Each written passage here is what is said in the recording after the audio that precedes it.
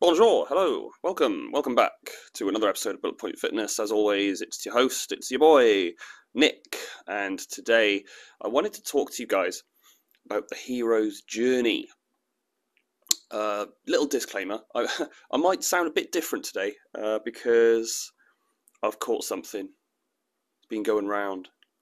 I'm over the hump, I'm past the horrible chesty, throaty phase, and I'm now into the final detox, endless nose blowing phase. So if you hear any freaky edits in this episode, then I'll let your imagination fill in what's going on there. So the hero's journey, I've mentioned it a few times, and it's one of those things, it's like a turn of phrase to me that I don't really think twice about, but then it occurred to me that it is a Nick-ism, and perhaps there's some people out there that don't understand the gravitas and the real meaning behind hero's journey, rather in the context that I'm using the hero's journey.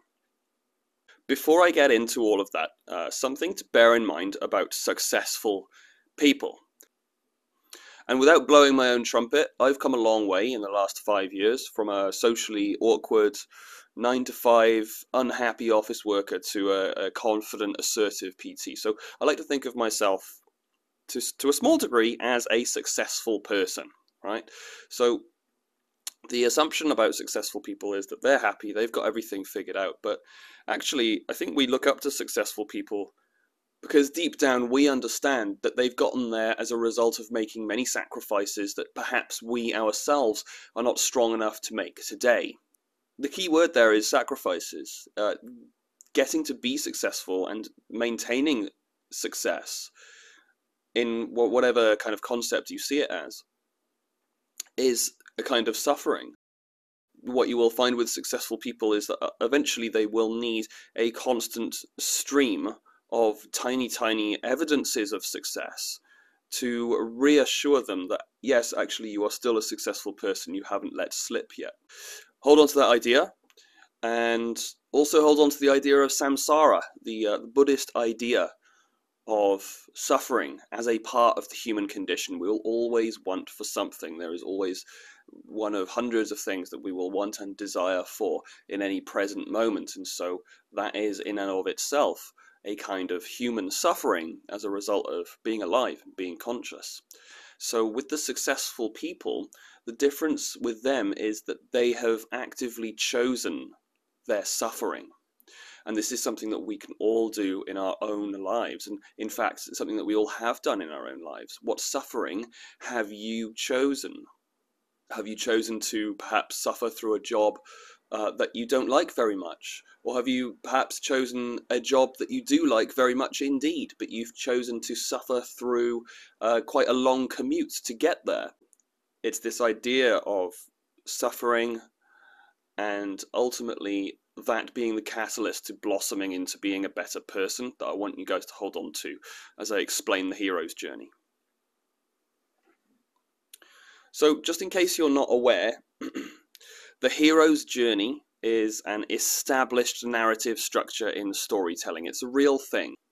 I think that the pieces of media, the books and the movies that we have today that have made it really big, they are essentially our modern day mythology. Modern day mythology has something to teach us. It has typically a moral to the story. And so as we move forward now, I want you to think about Frodo in Lord of the Rings. I want you to think about Harry Potter, and I want you to think about Luke Skywalker in Star Wars. These are all heroes that are launched into the narrative structure of the hero's journey. And the lesson that hero's journey has to teach us is essentially the experience of the character arc of these characters and how it molds them and develops them through some harsh lessons, essentially. So if you think about all three of those characters now, or just one of them, if you only know one of them. If you don't know any of them, then shit, I don't know what to tell you. You've got some homework to do. How you can be alive in this day and age and not have consumed some kind of Star Wars, Lord of the Rings, or Harry Potter media is beyond me. So, all three characters essentially experience the same character arc. They start off in humble and quaint beginnings, expecting not very much for their near or far future. And then all of a sudden, an outside element inserts itself into the hero's world. We've got Hagrid, Gandalf, and Obi-Wan for that. Those guys are the gateway into the wider universe of the world that the story is told in.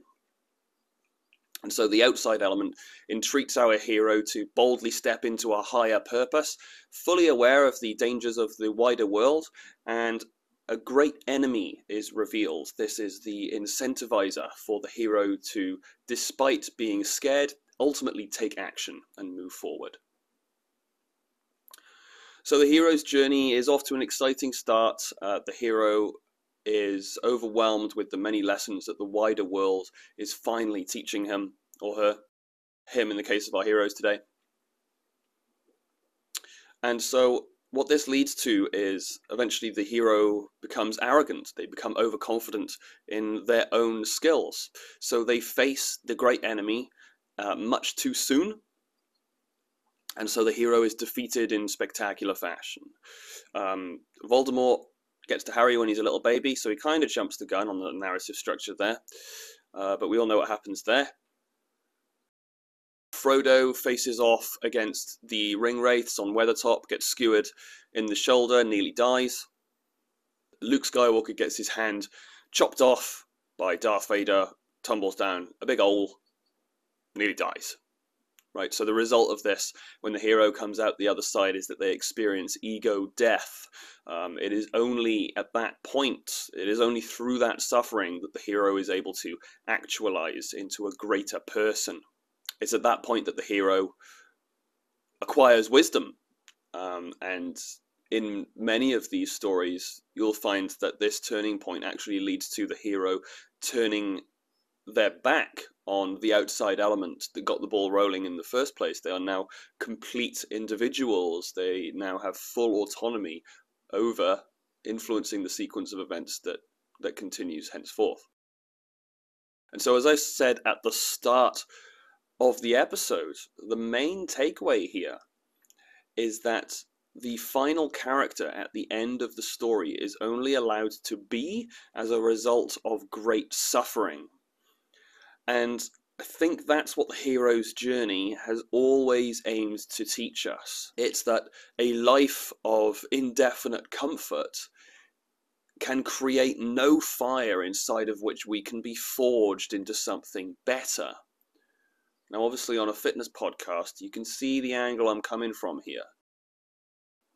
Going to the gym, training, doing heavy lifts is hard. In a way, you could argue it is a kind of suffering. But bodybuilders, powerlifters, hobbyist runners, athletes, they all understand this main message that the hero's journey is here to tell us. So what I want you guys to do today, listening to this, is think about your life thus far and try and place yourself into the appropriate chapter of the hero's journey. Where are you on that timeline right now?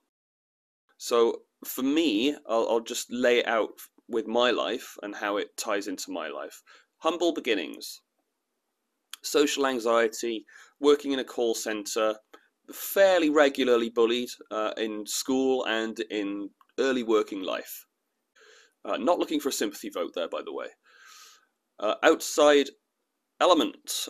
For me, I had a couple of male role models step into my life.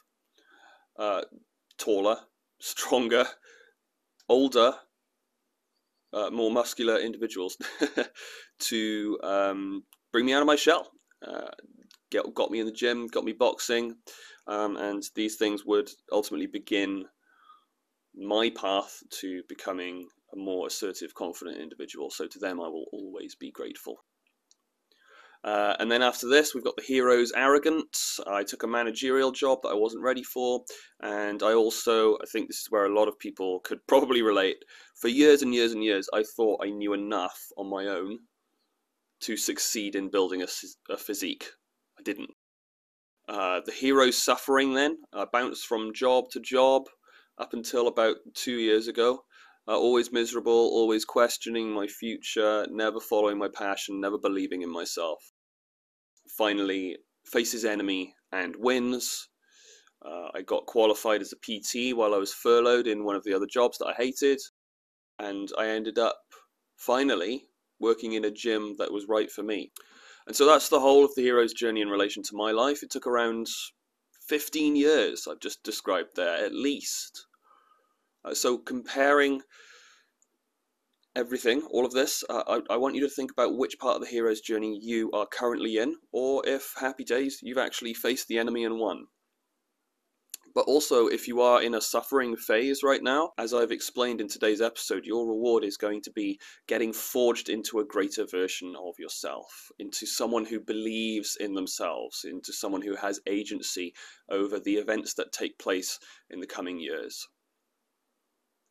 And I get it, guys, today's world is full of pressures, it's full of reasons to feel downtrodden, and it can all feel like it's all just too much. And I think people who end up thinking that way, those are the people who end up depressed, those are the people who end up with anxiety. They're almost definitely not going to the gym, they're not training, they're just going to a job they don't give a shit about, and they're just existing, right? So with this phenomenon happening, especially with my generation, I'm aware, wait, what am I? I'm a millennial. I'm aware that millennials are in a particularly sticky spot right now. I'm no exception either, but this is exactly why going on your own hero's journey, or recognizing that which stage of your hero's journey you're in, is more important than ever, guys. Do you want to be depressed and anxious and defeatist? Or do you want to be the main character in an epic story that, yes, has plenty of suffering and harsh lessons to learn, but ultimately a story that has a happy ending? Alright, this went on longer than I anticipated, so I will leave it there. That's the hero's journey, guys, so whenever I mention it in other episodes, just remember this one, everything that the hero's journey really means. Be healthy, stay positive, and I'll see you guys next week.